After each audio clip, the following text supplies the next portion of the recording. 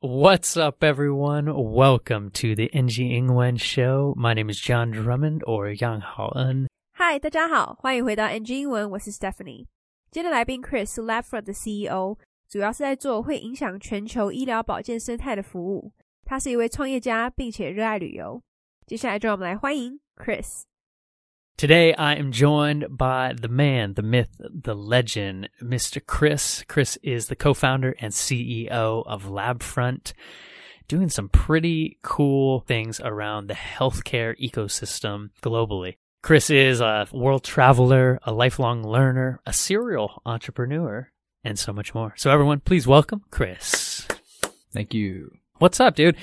Chris, I must say, we started and I just felt like my brother from another mother because you've lived in Thailand, you've traveled all over the world, you care so much about having impact and diving deep, and I appreciate that, man. So I'm happy to meet you.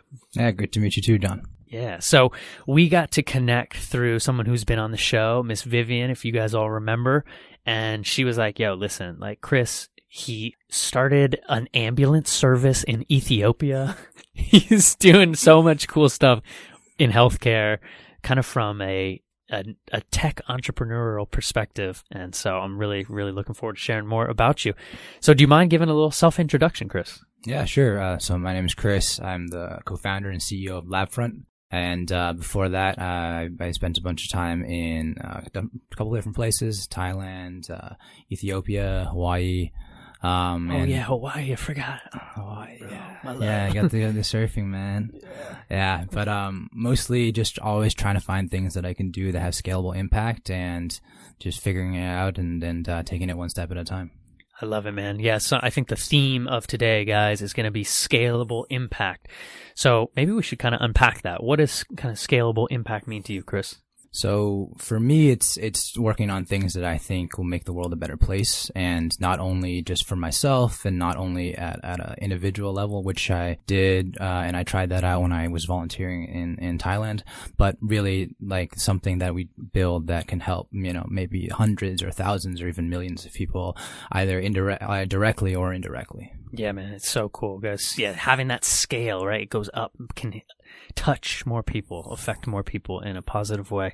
Before we get to LabFront, can you share a little bit about the project you did with, was it your friend essentially in Ethiopia you met? Please share that. Yeah. So Jordan, who's now a co-founder of mine, we were also track and field teammates in college at McGill. Nice. And so his roommate from college, Richard Kippelson, they had grown, he's Norwegian, but they'd grown up in Ethiopia. So Richard, when he had graduated from university, his dad, who is a surgeon, a very world famous surgeon, who had been in Ethiopia working nonprofits, decided they were going to start a hospital in Ethiopia. And when they were starting the hospital, they needed someone trustworthy, and they didn't have anyone else that they knew other than Richard's like, well, Jordan just graduated. He has no job right now. Why don't we see if someone's willing to come to Ethiopia? And I remember Jordan telling me, like, he found out about it like that Monday, and he packed his stuff and got rid of his apartment and everything. He was on a flight by Friday. And it was like, then spending a year in Ethiopia working on that project. So that's kind of how that part started. So the hospital side is a nonprofit hospital that works to try to improve the entire emergency care in the country. So in Ethiopia, for the most part, most of the emergency surgery and a lot of the more technical work is done either in Kenya or Dubai. And what happens is that if that's the case for something like a car crash or something that's emergency, it's really hard to, hold off emergency and wait till you get shipped to Kenya or Dubai. And so what happens is the mortality rate was really, really high. So by building a world-class institution for emergency care, their goal was to significantly reduce the mortality rates from these kinds of very treatable, if you have the right time and the right resources, type of conditions. And so when they built the hospital and they were in the process of building a hospital, Jordan found out, because he's new to Ethiopia, that there was no ambulance system in the country. So it's hard to imagine living in Taiwan or living in the U.S. growing up that there is no 911 or 119. There's nobody you call if there's a problem. That just doesn't exist. The government hasn't created a system.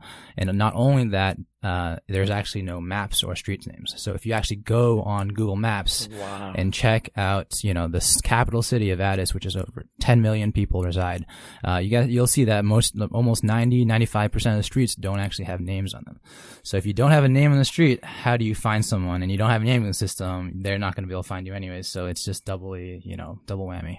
Wow. And so enter you and you and Jordan then kind of created a system that could it map with no street names, how did you end up doing that? Yeah. So what we realized is that you can't just import a system from the US because they rely on infrastructure that you can't rely on in Ethiopia, for example, like street names, like maps, like things that you would expect to have in a system that they're, the constraint system that those things were designed under.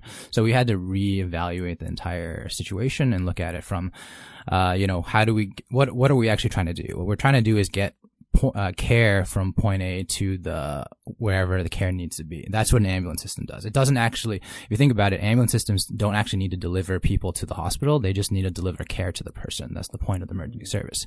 And so using the two principles, using that as the foundation, and then also there was a app at that point. It was a small little company just coming up. It's called Uber. You probably would have heard of it. So back then it was just starting to take off, and we're like, hey, they do stuff with GPS, and you can do geolocation using either GPS or cell towers, and potentially we could build a system that doesn't rely on maps, doesn't rely on addresses, but it still can get a GPS location. And so that's kind of that started. Oh man, that's so cool. What an incredible real world problem you guys solved right there. Chris 是透过之前的来宾 Vivian 介绍 Chris 在伊索比亚创立了一个救护车服务。那他曾经待过泰国、伊索比亚、夏威夷。那他一直都在找一些可扩展影响力 scalable impact 的事情做，并且一步一步的建立。其实他对于可扩展影响力的解读就是做一些让世界变得更好的事情。那来宾会接触伊索比亚的救护车服务是因为他现在的合伙人 Jordan 是大学田径队 track and field 的队友 teammate。那他的室友 roommate Richard 就是一位挪威人，但他是在伊索比亚成长的。那 Richard 的父亲刚好就是一个知名的外科医生 surgeon， 那他一直来都在帮一些非营利组织。他当时想要在伊索比亚盖一间医院，只是当时他们找不到可以信任的人去执行，而刚好 Jordan 刚毕业还没找到工作，所以就决定去了。那后来花了1年的时间在弄这个专案。那这间医院是一个非营利医院，目的就是为了提升国家的急诊服务。因为其实当时比较紧急或是需要技术的手术都是要到肯亚跟杜拜去进行的，所以假设今天是车祸或是非常紧急的事情发生时，就得等到他们抵达肯亚或是杜拜才能进行手术，也因此他们的死亡率 mortality rate 提升很多。这就是为什么他们想要盖一间医院让死亡率大幅下降，因为其实很多时候只要是在对的时间并且用对的资源就能够痊愈。那当时 Jordan 也发现他们国内其实没有救护系统，而且他们也没有路，也没有地图，再加上他们也没有系统可以记录人的资料，所以根本找不到人。这根本就是双重打击 double whammy。 因为他当时也不能直接将美国那一套系统带过去，因为他们根本没有可以依赖的基础建设 infrastructure， 比如说有系统路名，所以他们得重新审视 reevaluate 整个情况。他们就开始思考，救护车的目的其实就是把病患的需要的照顾带过去，不一定要带到医院，因为只要能够解决病患的问题就好了。他们就是用这个概念当基础。那当时 Uber 的 App 才刚开始，他们就有用到 GPS， 所以他们想到或许可以用 GPS 跟手机信号塔 cell towers 当做地理定位 geolocation， 这样就不用依赖地图跟地址了。这就是他们的开始。我们继续来听接下来的专访吧。And so then fast forward now to Labfront. What are you guys doing with Labfront? Yeah, so that experience, I'll back up a little bit. That experience for us was the first time that we'd built a real, like something real that could really affect, more than a few people. And it's a continuously sustainable system. Actually, until this year, from 2015 until, just recently this year, it was been in operation. Recently, we've decided that, due to to there's the civil war in Ethiopia, and it's just a little bit too dangerous right now for our staff. That system is being shut down. But overall, it was operating fully self-sustaining, pays for itself, and covered. It was the only ambulance system that covered over 10,000 people in Ethiopia. So that system for us sounded like a success, and it was super fun to do. So that as a first time, and that wasn't really an entrepreneurial. That was more just we're just building a project for fun, and a nonprofit organization, everything just as a side project. So when Jordan and I finished that, we were thinking about what's the next thing? Do we want to build something ourselves? So, or could we build something now? Now that we had built something before, maybe we can actually do something else. So that kind of led us in the journey of deciding, okay, maybe we should try a startup. But at that point, that was in 2016, and we didn't have any money. We didn't really know how the startup ecosystem works, so everything was new. So we started just by building out like a little small consultancy, getting paid first so that we can build up a team, and over the 3-4 years, we eventually built up a team, and then decided okay, now we're ready. We can start to build a startup. And so now we're working on LabFront. So LabFront's a startup. Focuses on health research, basically. What we realized is, especially with COVID-19, how important scientific research is. However, scientific research is extremely underfunded. There are very few products in built for scientific research. And if you think about all the new workplace tools that we have, like Loom, Zoom, Slack, and those aren't even new, but there's literally thousands of them popping up. All those to optimize efficiency in the workplace. There's none of those in scientific research, and scientific research is such an important field. How come there aren't any tools? Well, it's kind of due to the market. It's kind of due to how investors invest and how startups look at the market. But we thought, well, even though there's no one else looking at this, we know how important it is, and we should build something to help make that better. So basically, LabFront took the mission to let's make science easier. Let's use technology to make it cheaper. Let's just completely reshape the way that science can be done, democratize research, and set that as our goal and figure out how we do that. So that's kind of how we started LabFront. I love the way your brain works, man.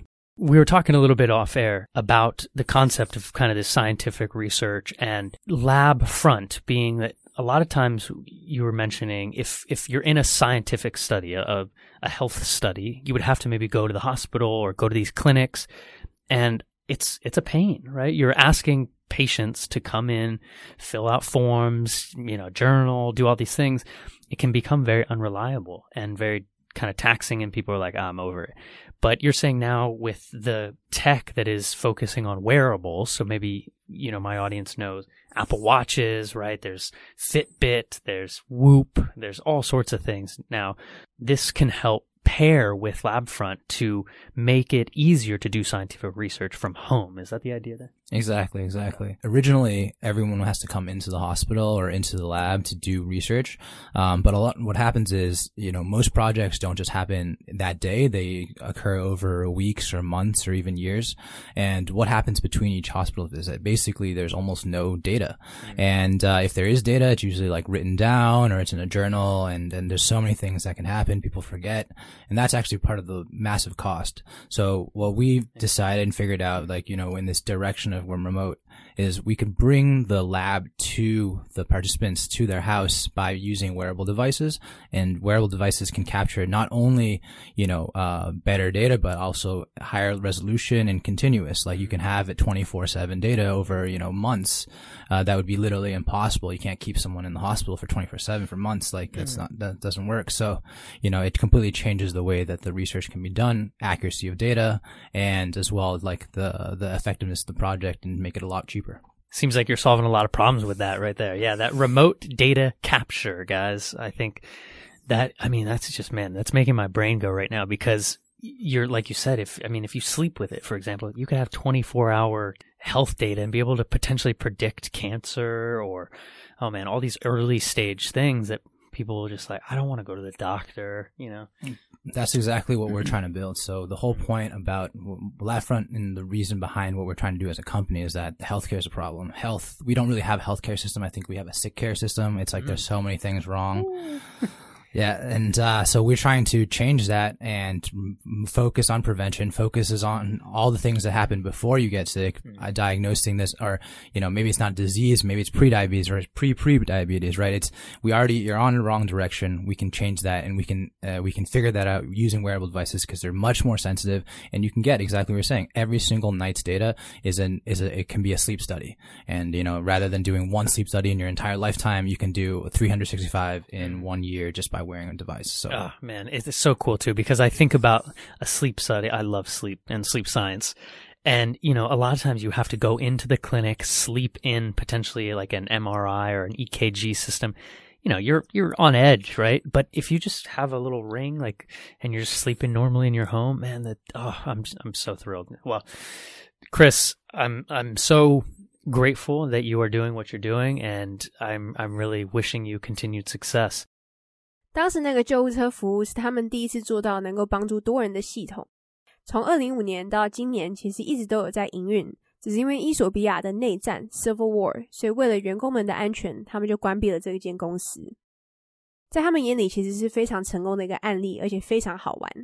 但当时因为他把这个当作是一个玩乐的项目，所以结束之后，其实来宾跟他的合伙人就在思考是不是要创造一个属于他们的东西。所以他们就先建立了一个顾问公司 Consulting Company， 然后赚到钱之后开始建立团队。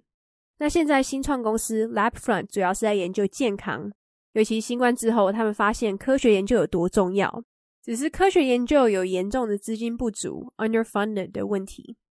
LabFront 开始的原因就是希望可以让科学变得更简单，用科技让科学变得更便宜，以及改变整个科学圈研究的方式。那在录音前，其实来宾有跟 John 提到，科学研究其实很多时候是需要病患到实验室或是医院，那他们要填写资料，还要做一些检测，但这就很麻烦，所以他们想要透过穿戴装置 wearables， 像是大家熟悉的 Apple Watch， 然后跟 LabFront 结合做研究。那因为其实做科学研究通常不是当天就会有结果的，有可能需要几周、几个月甚至几年的时间。那其实他们最大的成本就是他们没有去实验室或是医院的那段时间，因为中间的变数太大了，有可能是用手写记录下来的，但也会遗漏很多东西，所以他们想要透过穿戴装置收集更完整的资料，这样不只能够改变研究的模式，资料也会更加准确 accurate， 而且能够省钱。那 Remote Data Capture 远端资料截取可以24小时收集资料。我们继续来听接下来的专访吧。Well, do you think we could switch gears a little bit to talk about kind of your story with Taiwan? Sure. What's up? How'd you get here? Yeah, so my family is Taiwanese. My parents born and raised in Taiwan, but I personally they moved to Boston when before I was born, and I was born and raised in the U.S. But every summer, I think the story is a lot of ABCs. We came to Taiwan every summer except for SARS, and spent basically a month, 2 months with the grandparents. And I got to know a little bit about Taiwan and, you know, fall in love with the food, of course. That's the first thing, right? Didn't love how hot it was, especially during the summer. So that was definitely like one of the things. But, yeah, overall, like, you know, had that good impression. And, my experience basically was I went from when I was, volunteering in Thailand, my first job outside, my first real job, was at, HTC, which, you know, at that time was one of the top smartphone makers and personally one of my favorite companies at that point. I was a huge fan of their products. And as, someone that studied electrical engineering, I wanted to see like how our products made, because I technically have an engineering, you know, background, but I don't know how to actually build things. So I joined the team at HTC, in studio engineering, you know, formerly Magic Labs, and we were able to, you know, see how that happened and, you know, how the magic is created kind of thing. And from that experience, you know, that happened to be the same time period that Jordan reached out for the Ethiopia project and, you know, sort of started my journey in Taiwan. So cool, man. And we got to connect that I shot a commercial for the HTC U11 phone. I think might have been right after your time there, or right before. Right after. Right? Yeah, right after you left. But small little world there. Very, very cool. And so how has language played a part in your life now? You know, you've been in the U.S. for a long time. You're in Taiwan working with a tech company. Has Mandarin and English now kind of interwoven nicely in your life, or where would you say you're at with all that? So language is something really important to me. I grew up speaking Chinglish with my family, right? Mostly English, but with Chinese mixed in, and they would speak mostly Chinese with English mixed in. Something that is part of my heritage, my culture. But also, when I went to college, I lived in Quebec, lived in Montreal. So, it's French speaking. Back then, I didn't have any, I would say any real understanding of how to learn languages. And I kind of learned it like the traditional way, trying to rote memorization. When I later moved to Thailand and started picking up Thai and then learning it, it was the first time for me to actually learn a foreign language, but actually just learn it fully myself. Like I didn't really take courses or anything, but I just learned it from a very practical standpoint, and that started my own theory and my own ideas around how to learn languages. And that from there, new things, new languages, it's new cultures. I feel like you have to understand some of the language. You need to that's the nuance in the language is really also in the culture, and it's also how people see things. So for me, my team speaks, we work in English for most meetings, but I speak a lot of Mandarin with, a lot of my team members. Mandarin is definitely their first language. So, we have a lot of Mandarin as well. The problem for me has been that since I do a lot of talking and then not everyone, not everyone speaks up as much. So I haven't gotten to improve my vocabulary as much as I'm very confident with the very childish vocabulary that I use, but I'm very good at speaking it, but it still sounds like, a fifth grader is telling you what you need to do. But I think the listening part is all right. So I love that, man. What a picturing you as the boss, but given the fifth grade orders is dope. But it's cool, man. It's really a language exchange, a cultural exchange at your company. And I just love hearing my friends that are building like that. And are you guys thinking about hiring ever? Yeah, so we're actually going to be looking to expand the Taiwan team here and enter the Taiwan market, because most of what we do right now is all in Europe and in the US. That's the majority of our market, but we also want to support here locally. But the part about language exchange is pretty funny, because we have a couple of our researchers. They actually spent time at Harvard in my dad's lab. But because they had so many other, Taiwanese or Chinese, coworkers, they spoke less English, but at coming to our office, they actually worked on their English the most. So it's pretty funny. That's so cool, man. And yet, so full circle right there. So yeah, so they were your dad's students essentially, and then now you guys are all working together. Exactly. I love that, man. Such a cool little full circle right there. Any tips or advice for your own language as you develop that thesis you were saying about for your, because now, dude, you came in here and you were speaking Thai to me, and my brain was like, it's been a while, right? Dude, I was like, I forgot even how to say Nitnoy. Yeah, I was like, oh my gosh. But yeah, you speaking Taiwanese potentially, right? Mandarin, English, maybe some French, Thai. What have you learned along the way there? For any tips and advice you could share with our audience? Sure. Yeah, I don't speak Taiwanese, but okay, it's all right. Sorry. It's all good. I want to learn a bit. Yeah, so for me, it was practical learning. So just speak the things, just the things that you need to learn. Ignore most of the things that you want to memorize, like what people usually teach you, which are like sports and, different fruits and, animals. Like sometimes you'll use it, but it's less likely that you'll use it. On the other hand, just learning a couple things, piecing them together, what I found was, there's a cadence to language, and even if you memorize things as an entire sentence and then you get to use it, what happens is your brain naturally will pick up on the patterns. So I find there's two ways to learn, right? There's one way, the programmable way, where each thing you figure out all the rules and you try to memorize those rules and then try to regurgitate, and it makes for a very difficult conversation and hard for, to really speak, because you're trying to focus too much on the rules, rather than you can actually memorize some sentences, and then you actually figure out, as you add more sentences, you actually start figuring out, your brain naturally pattern recognizes and figures out oh, this is talking about me, this is the subject, or this thing right now is a noun, and you might not know that, but you actually do know it. And that's for me how Thai really happens. It's like I learned a bunch of sentences and I kept on using them, and then you start to use them in different variations. And every time you add it, it's like you don't add one word. One word adds like hundreds of sentences to your vocabulary because now you know how to use it in multiple different ways.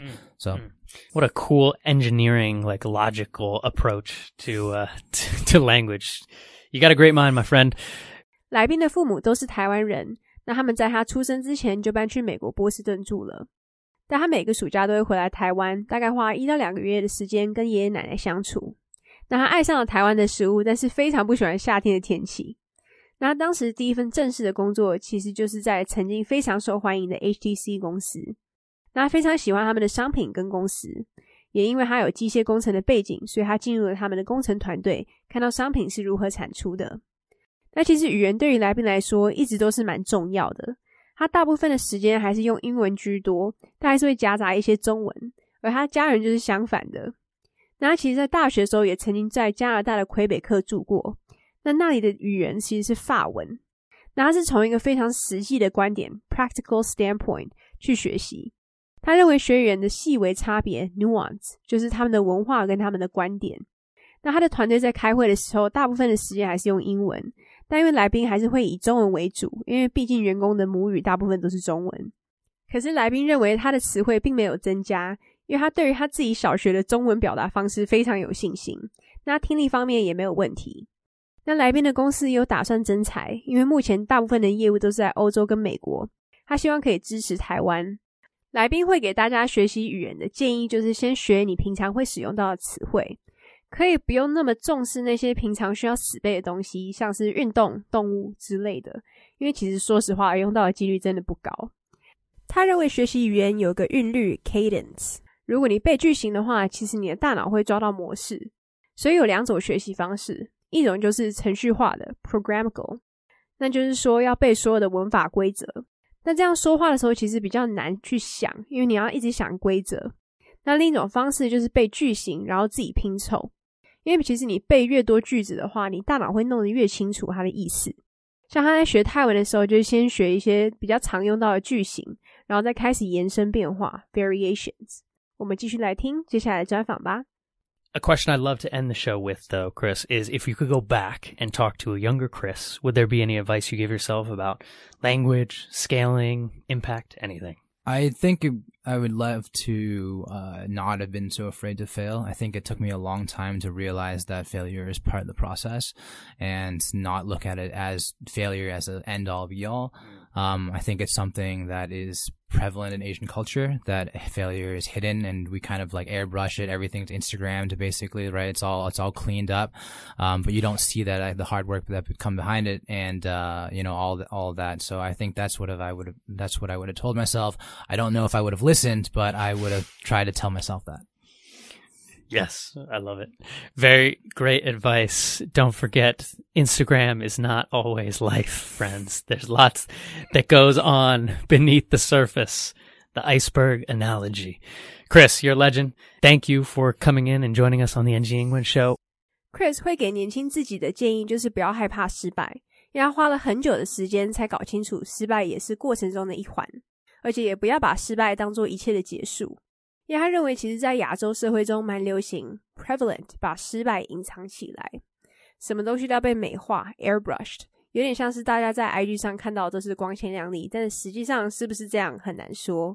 那虽然说他不知道年轻的自己会不会听取这个建议，但这就是他想说的。那我们就谢谢今天的来宾 Chris。 Where can people find more about you online? I feel like you might have some new fans. Yeah, so Laughfront, you can be found at on our YouTube channel. Just search Laughfront, and as well as the Facebook page. And for myself, I have a LinkedIn. I don't really use other socials, so it's linkedin.com/in/Christopher-Peng Peng. Thanks for joining us, my man. We'll talk to you next time. Peace. Peace.